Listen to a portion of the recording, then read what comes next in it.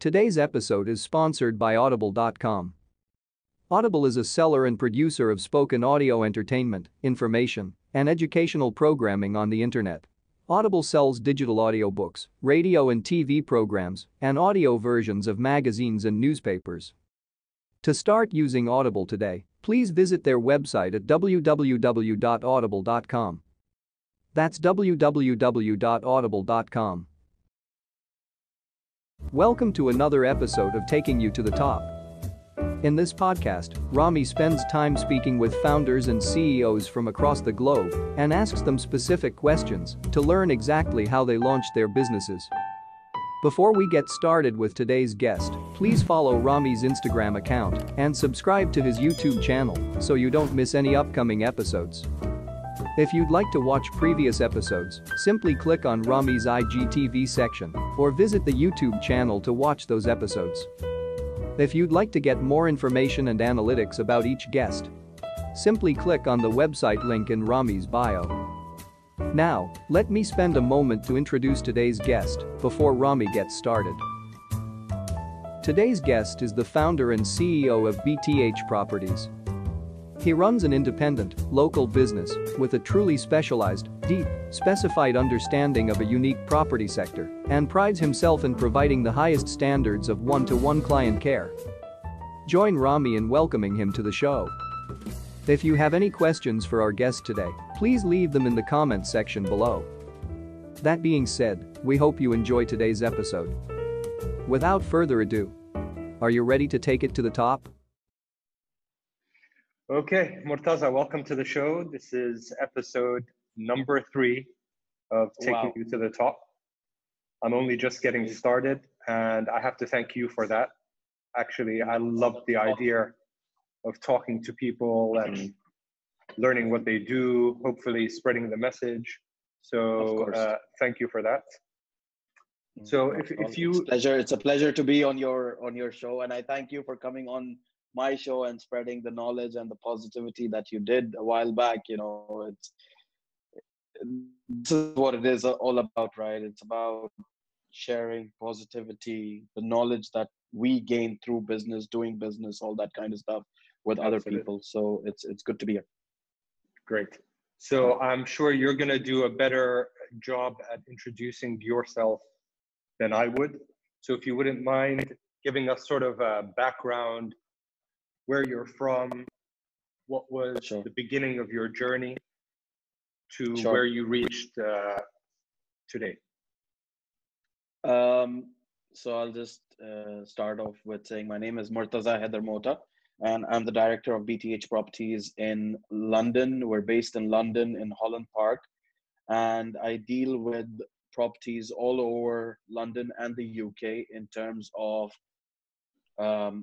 luxury apartments, normal apartments, houses, developments, investments, development sites where you can build homes, investments all over the UK in terms of a lot of times people come up and say that, do you only deal with £1 million homes or do you deal with anything less? So I do deal with properties which are below the £1 million mark, and they can start from anything from 50,000 going up to 100 million. So I deal with all kinds of properties.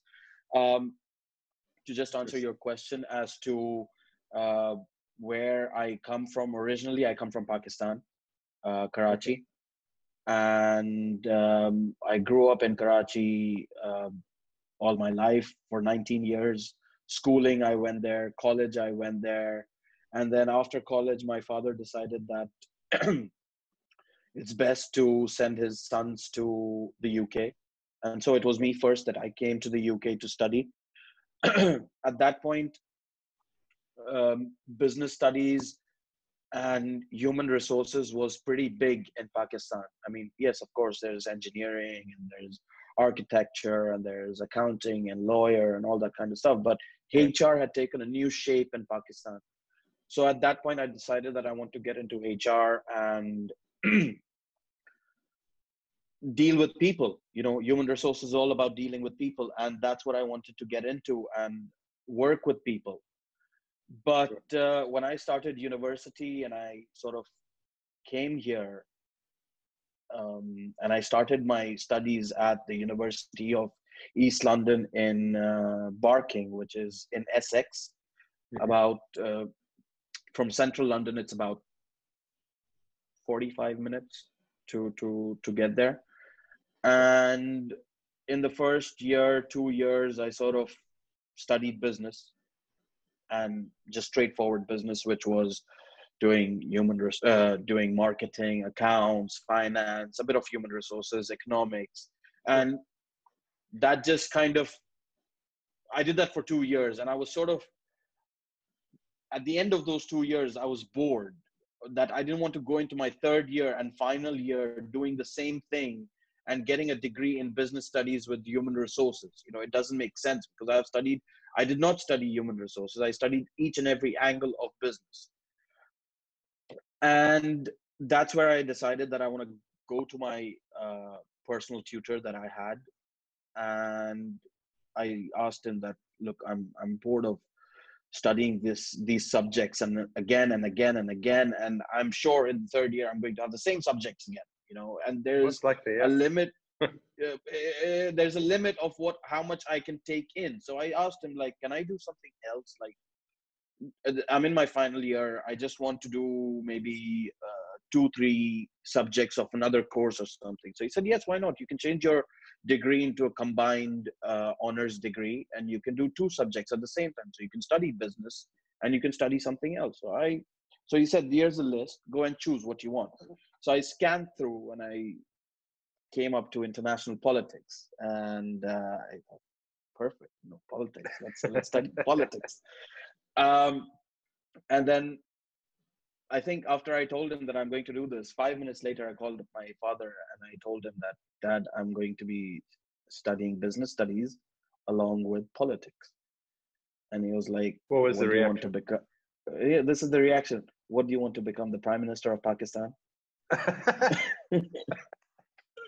You know, typical Asian fathers thinking. That's how it is, right? Because exactly, when you tell them something outside the box, it's like, you know, I didn't send you to London to study politics. I sent you to London to study business. Exactly. But then, anyways, I persuaded him and I told him that, look, I've had enough of studying business studies, and I'm not doing anything in human resources.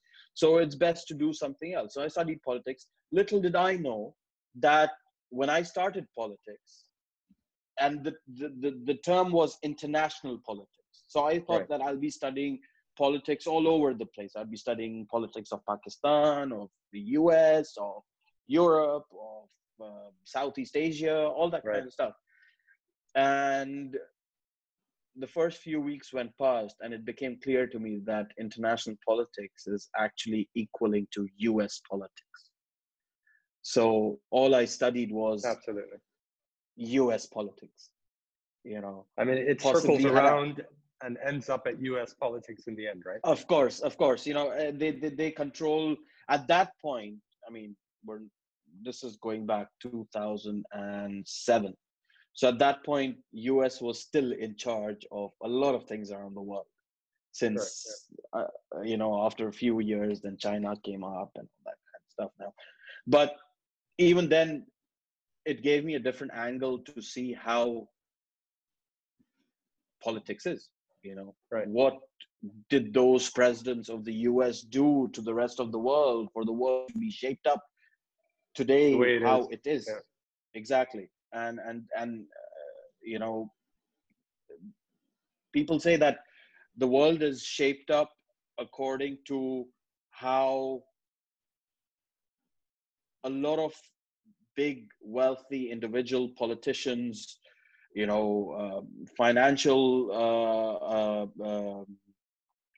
ministers and all that kind of stuff, they shape up the world. No, it's not. It's actually the US of how they want to treat the world is how they shape up the world accordingly. And today we are seeing that, right? We're seeing all that happening in front of us with, you know, just take a few months in our context right now with COVID, with lockdown, with the protest that's now going on. You know, they dictate a lot of things that go on in the world. And it was good to know about all of that. And at that point, I was a student, so I was just learning.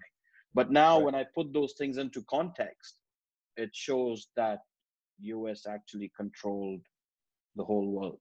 And today, even they do. Even, I mean, people say that China is a rising economy, and they're doing stuff. But then again, US sort of pulls the strings whenever they want to do it. It just depends whether you're going to fall for it or not. So that was my study background that I wanted to get into, and I graduated in 2008. And before I graduated, during my university years, I sort of got hooked up with my wife now, who was at that point studying architecture, and she's a fully qualified architect now. And Okay. during that time, although I was doing human resources, but I had that vision in my mind that if she's doing architecture and I'm doing business, maybe we can study some, we could do something together and build a family business. And I always had this in my mind that I want to build a family business, because my father, yes, alhamdulillah, he sent us to the UK to study, and no one in my family or my generations had come to the UK to study. You know, so me and my brother were the first from my family to come over here, forefathers. So you were the pioneers. Of course. And but I had one vision in my mind when I always started, and that was that I want to build my own business. No matter it be a small business even, but I want to build it. So that this is a key point here, that, and you touched upon it as well, that your father built your the business that you're working for, and you gathered all that experience and you put that in, you're making that work into your father's business today. And but I didn't have that, and my father was, he worked for someone all his life, for the biggest insurance company in Pakistan. He was at the highest position, and he still is. He still is at the highest Still position working. in there. He's still working there, and he's still doing it. And you know, he made us study here. He bought us a house here. He did a lot of stuff that many parents wouldn't for their kids, possibly because they don't have the funds or the, you know, to go out and give that advantage to their kids, that listen, don't worry about Absolutely. anything, your father's sitting, you know. So we had that, but the point was that I wanted to go off and do something better. And even from a young age, like, I used to see that my friends who were the friends of my father's friend circle, you know, they were the kids, so we were in the same friend circle, and I used to see them. They used to go to their father's factories and industries, and because the only person not to have his own business in my father's friend circle was my father. The rest of them, they all had their business. It'd be a small paint business, small hardware shop, a big textile industry, you know, producing motors and all that kind of stuff. They all had that, but I didn't have that. So I sort of had that vision in my mind that I want to do something where I have that business, and if my kids want to fall back on that, they always have that. And this is what, when I finished studies, I didn't have that, right? I didn't, all my friends, they came to the US, they came to the UK, they went to Southeast, they went to Australia, Canada to study. And they, once they finished studies, they all went back to their father's businesses, and they were perfect. There was no interviews to be taken, all that kind of stuff. And when I finished studies, I had to go ahead and give like 26 odd interviews to become a real estate agent in London. Oh, hold on. So now, yeah, I just want to clarify. So politics out the window. No, politics was just like, I was bored of studying business. So politics was just sort of take me through the third year of university. That's it. Okay. So the core, the base was business. Of course, 100%. And we can call politics was like an add-on. Yeah, just so that I am so that I'm not bored of studying at university. I didn't want to drop out. You know. And then so now your wife does architecture. You've completed business.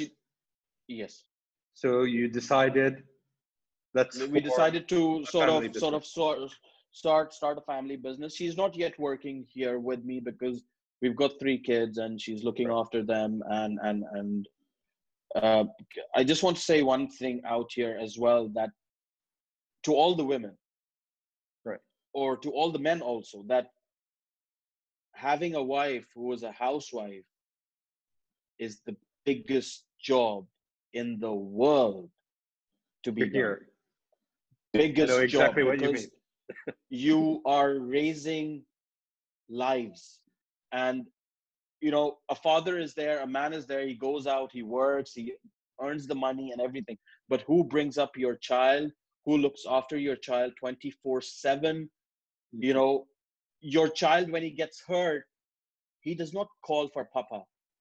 The first words he says is mama. You know, I'm hurt, you know. And that's what it is, right? It's so anyone who thinks that being a housewife is depriving a woman of her career, her job, her you know, her aspirations, that can all come once the kids are raised. You know, kids don't take time to get raised. I mean, my son's now 10 years old, my daughter is 8 years old. Those two kids are going to school, they're fully grown up, sort of thing, and they can manage themselves. The only reason she's at home right now is because we have a small daughter who's 3 years old.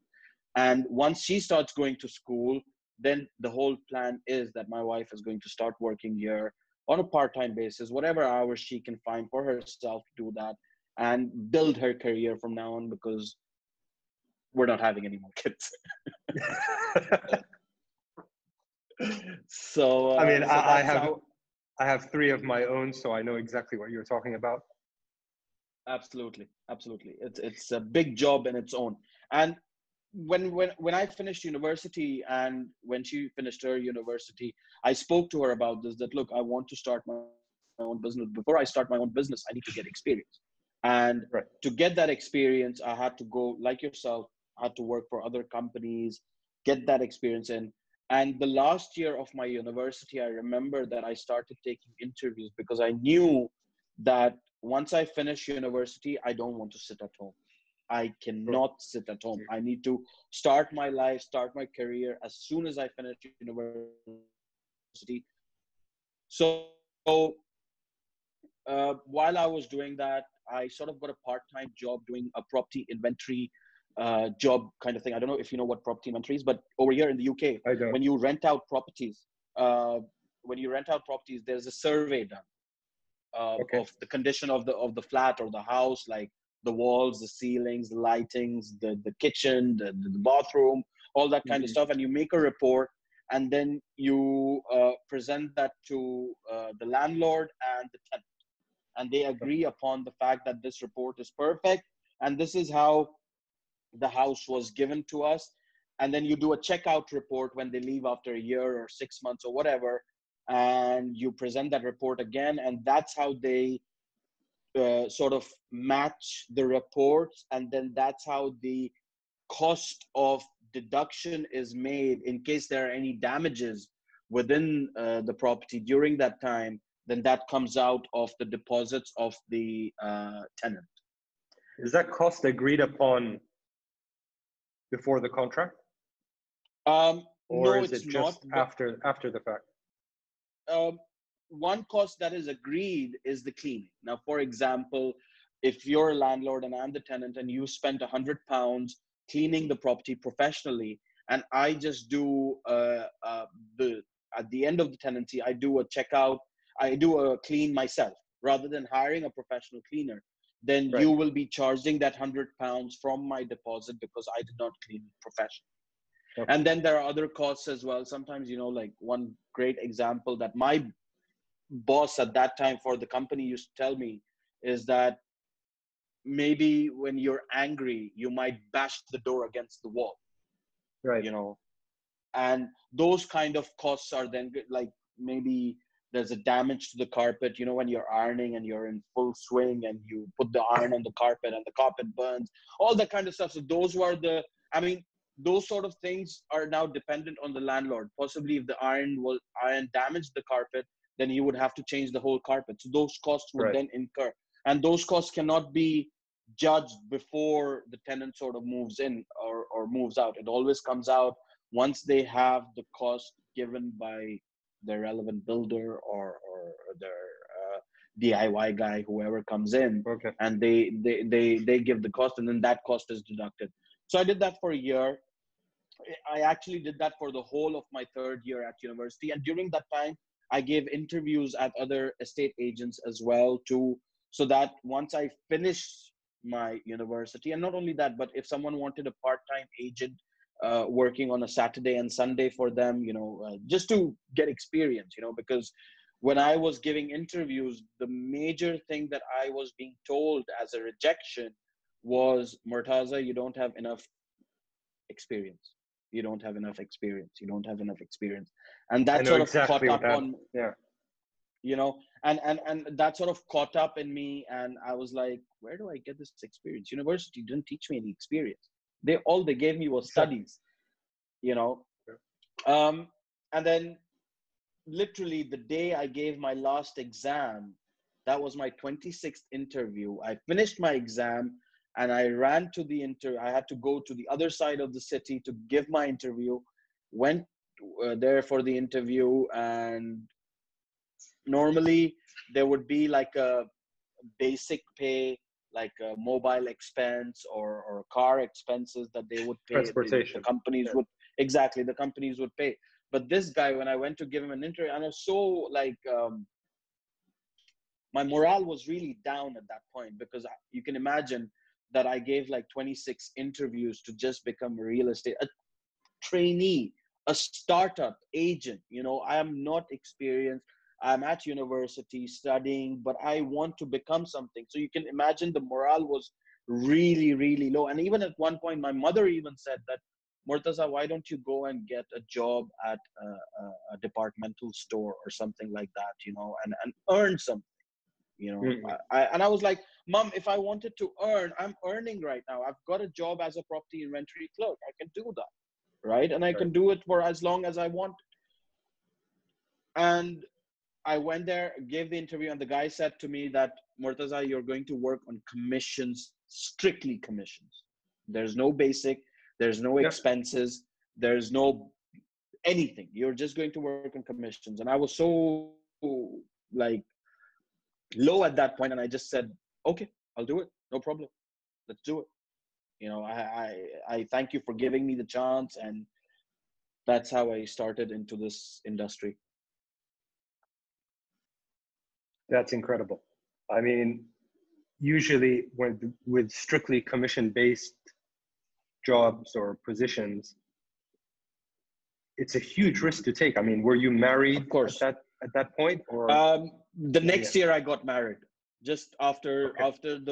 the first year of being at that company, the following year I got married. But it was really tough. Like, it took me 3 months to get my first deal. Obviously, I had my parents' home that I was living at. And I told my mom and dad that, look, I'm working on commissions, and they were sort of. Today's episode is sponsored by Audible.com. Audible is a seller and producer of spoken audio entertainment, information, and educational programming on the internet. Audible sells digital audiobooks, radio and TV programs, and audio versions of magazines and newspapers. To start using Audible today, please visit their website at www.audible.com.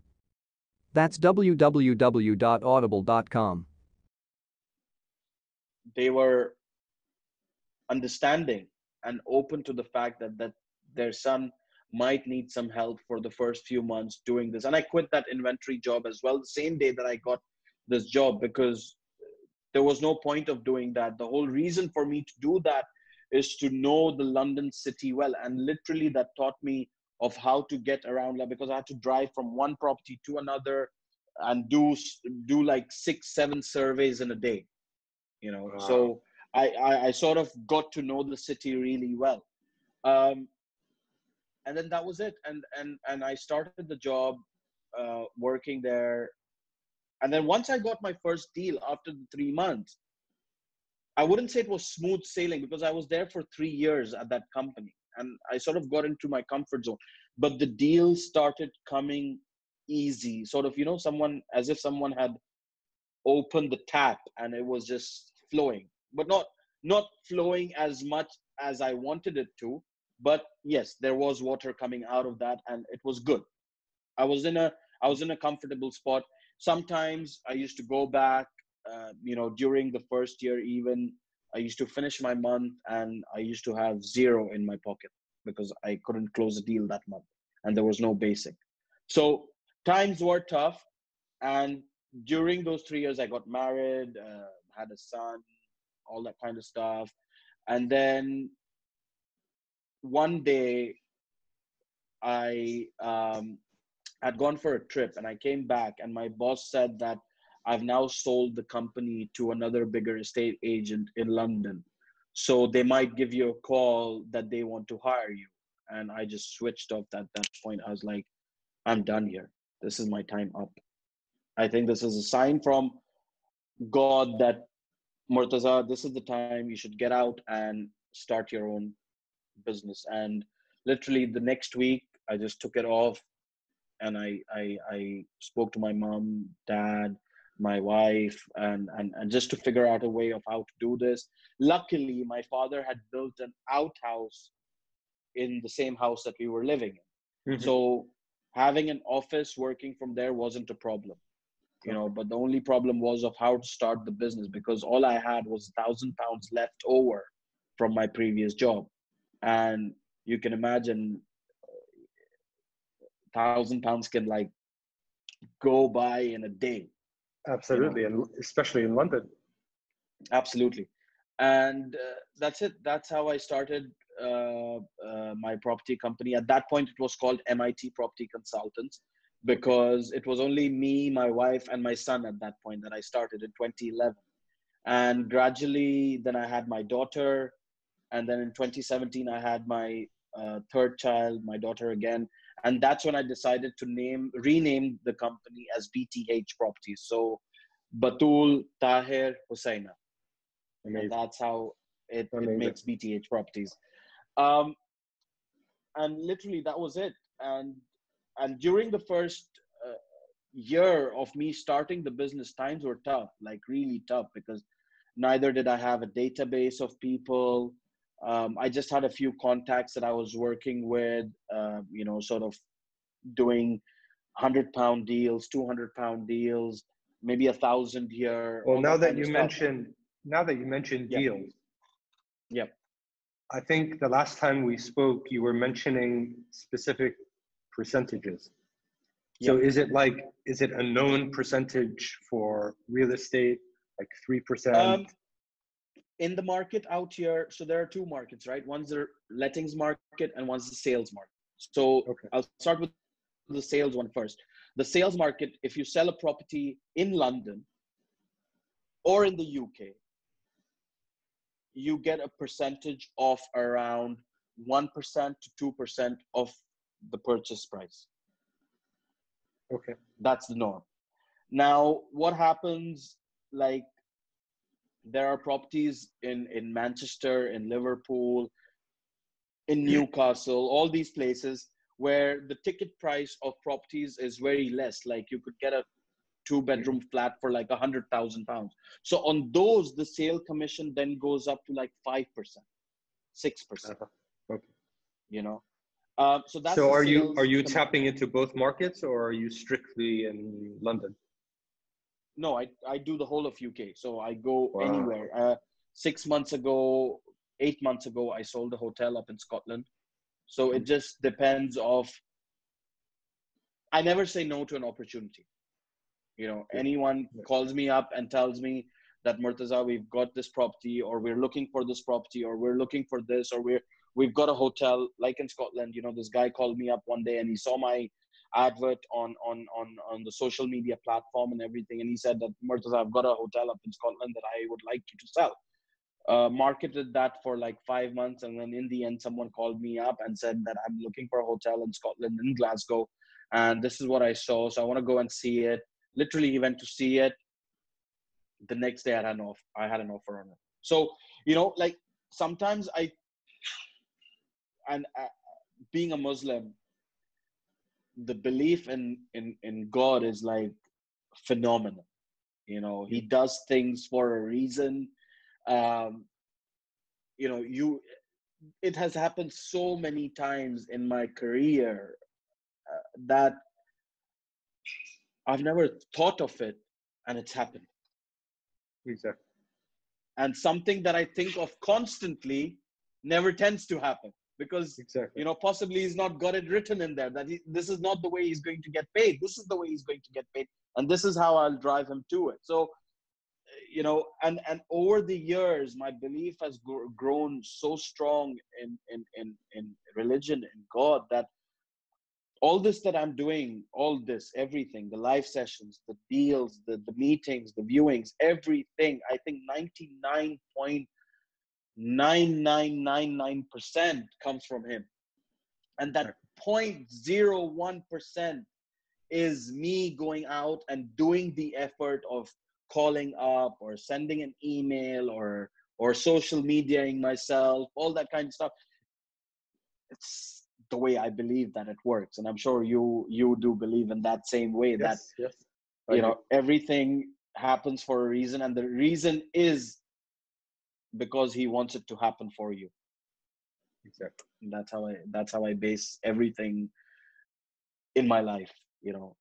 It be personal life, it be business life. I know for sure that it's happened because he wants it to happen. Right. And he will only do it at the time that he thinks is right for you. Exactly. Not when you think it's right for you. It's just, and that belief has grown stronger and stronger every single day. Amazing. I wanted to ask, when you started the company, you mentioned that you had no funds at that stage, or maybe you had £1,000 left over. Yep. What I'm trying to get at here is you managed to make it happen even with £1,000. Well, I'll tell you what happened there is that I spoke to two of my very good friends, and they were at that time doing IT contracting kind of business, where they were working in banks and energy companies and all that kind of stuff. And they used to look after their IT sort of, computers and the network and all that kind of stuff. And I went to them and I said that, look, I'm having difficulty out here. I've taken the step to run my own business, but I need an income coming in. What do I do? So they went out of there, when I till this day thank them for that if that wasn't the case, possibly I wouldn't be here today, because they put me into an IT contracting business for 6 months. And through those jobs that I did, I sort of funded the business also and funded my personal life also. Okay, so I mean, it wasn't like a loan or some sort of it wasn't. funding. No. It was just friends and family assistance, let's call it. Of course, and I was working there, and the reason I did it for 6 months, I thought I would do it for longer, but after 6 months, that contract also finished. Okay. And I could see that my business was getting affected for doing this day job, because normally people who want to view properties, they'll want to view it in the daytime, in the evening, and I wouldn't get time because I started at 9 and I finished at 6. So by the time I sort of got to anything, things were closed. And sometimes I used to do viewings at like 9 o'clock in the evening, just to show the property. And so real estate, you have to give it like full time. Of course. There Absolutely. is not a single second that you can sleep, because there are thousands and thousands and thousands of agents, not only just around the world, but in the UK, you have like at least about 20,000 different companies working and doing this. Now, 20,000 different companies, God knows how many agents, are doing this. God knows how many properties they're selling. So it's like a cutthroat kind of business that if I don't answer your phone right now, if you're inquiring about this property, then go to the next person. You might go to another person. He might sell you. I lose the deal. So it had to be like that. And then I saw my business getting affected over the time of these 6 months, that when I couldn't put my time in, and I was losing deals left, right, and center. And then after 6 months, when the contract finished, I just decided that that's it. I'm not doing it anymore. I'm going to concentrate on this, and I'm going to do this completely. But if for somebody who's listening and they want to start their real estate journey, for example, yeah, does it take a huge amount of capital to get started, or you just have to start getting contacts, and that's the starting? I mean, now in today's day and age that we are in right now, with Instagram, with LinkedIn, with Facebook, with Twitter, all these kind of stuff, these were not there when, I mean, these were there, but in 2011 when I started, they weren't that big. Right. You know, people wouldn't go and post properties on social media all over the place and do deals. So I had to have that capital, because you had to pay property portals for your advertisement. You had to pay your staff for making brochures and all that kind of stuff. But today, you can just start with having a phone, with having a computer. And if you have the deals and you know the right people, like, you can find people on social media so easily these days. So easy. You can just type in anyone's name and they will come up, and especially LinkedIn, for example. Like, in 2016, I cut my ties with all the property portals that I was working on. I mean, I don't know if you've heard about Rightmove, there's Zoopla, there's On the Market. All these portals, I cut my tie off, because they were sort of becoming like Google of how you should advertise your properties. Like, if you paid them more, they would put you on the top.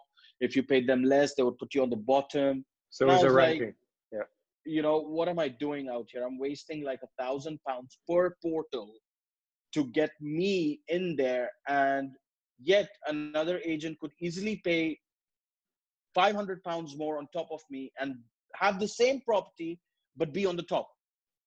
So what's the point? Exactly. Where's the equal opportunity out here? And that's when I just and from 2012 to 2016, I sort of saw how social media is helping me in growing my business. You know, started from LinkedIn, and then I think 3 years down the line, I went on to Instagram, and now today, all my property dealings, all my property business is done by word of mouth and social media. So I've not used a property portal for 4 years, and it's just been word of mouth, social media, and my website. That's it. 3 things. Perfect. So if answer your question, in today's day and age, you wouldn't need that much capital. You could easily start with £1,000 and do as much as you want. But obviously, every business requires funding. Every business requires capital. If you don't inject the capital constantly, the business will. No, I completely agree with that. But the reason I'm asking is, usually people like to come up with excuses when they start a business. Of course. So 100%. The number one excuse that I hear is, I don't have the money to start a business. And a prime example for me for that was also my father. When my mother used to nag him constantly that you need to start your own business. It's been enough amount of years that you've stuck at this company. You've given them your fullest, start a business. And he would be like, right now, I don't have the money. Right now, I don't have the money. But yet he would go out and invest into properties, buy land, all that kind of stuff. Yes, he had quite a few streams of income, but never did he start up his own business. Okay. And possibly if he started up his own business, then I might not have been here today. Right. Amazing how this all comes together. Absolutely. I had one more question regarding the business side before we wrap up with the famous five. Yep. What's your current team size? So right now it's me that does all the dealings and all the sales, everything. But I have a marketing team that's based in Romania, and they are a marketing team of 10 people that look after all my work in terms of marketing, social media. I mean, today, yes, you do need other people to do what you are doing, but then it also comes with a lot of trust. I mean, I've burnt my fingers in the past where I hired agents and they sort of backstabbed me in taking my work and taking my clients and not giving their fullest to the business. So all that kind of stuff. So today it's me in terms of running the business, but The yes, UK there is the and whole 10 in Romania. is exactly. Perfect. Okay. So are you ready for the famous five? Absolutely. Go ahead. Great. So number one, what's your favorite business book? What's my favorite business book? Yep. Don't have one because I don't read books. Okay. But No I've heard a lot about Rich Dad Poor Dad. Yeah. I mean, I'll answer this question in another way. Sure. For me, a person, an individual, a human is a book. And if I read him and if I work with him, then I have learned so much from that person. And doing these live sessions in the last 2 months or so, I did about, now I'm at like 85, 90 live sessions. Yeah. The wealth of knowledge that I've earned in these 2 months of lockdown, no school, no college, no university can teach you that, and no book. I agree. Because book is another person's perception. It's what they have gone through. You are reading that so that you can apply some of those things in your life. But if you speak to tens and thousands of different people, you have that knowledge, which a book could provide you, and you could have that in here. And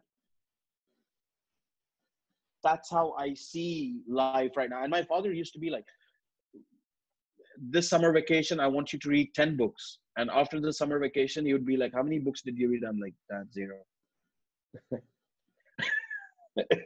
It was just one of those things.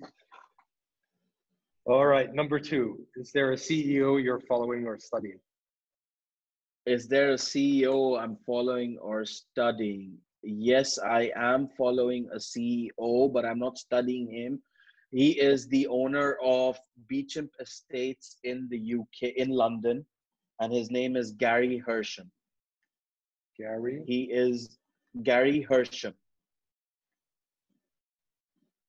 He is, Got it. if not, I regard him as the best agent that the UK has ever produced, ever. And just to top that up, this guy in 2020, January, he sold the world's most expensive real estate house in the world, which was sold for 200 million pounds to a Chinese buyer. The most expensive house ever sold in the world. Amazing. So you probably need to ask him to watch this show. Do you know him personally? Of course, but yes, I do know him personally, but he won't watch it. He doesn't spend any time on social media. Okay. All right. Number three, do you have a favorite online tool for building or growing your company? Instagram. Instagram. Number four, if you could give your 20-year-old self a piece of advice, what would it be?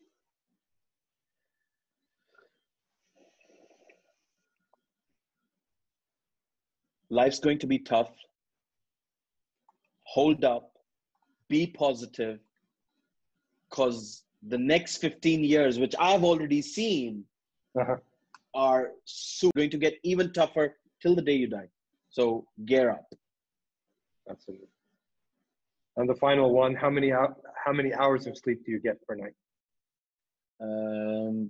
I would say I'll be lucky if I get 6, but 4 to 5 hours. So average 6? Average 5 hours.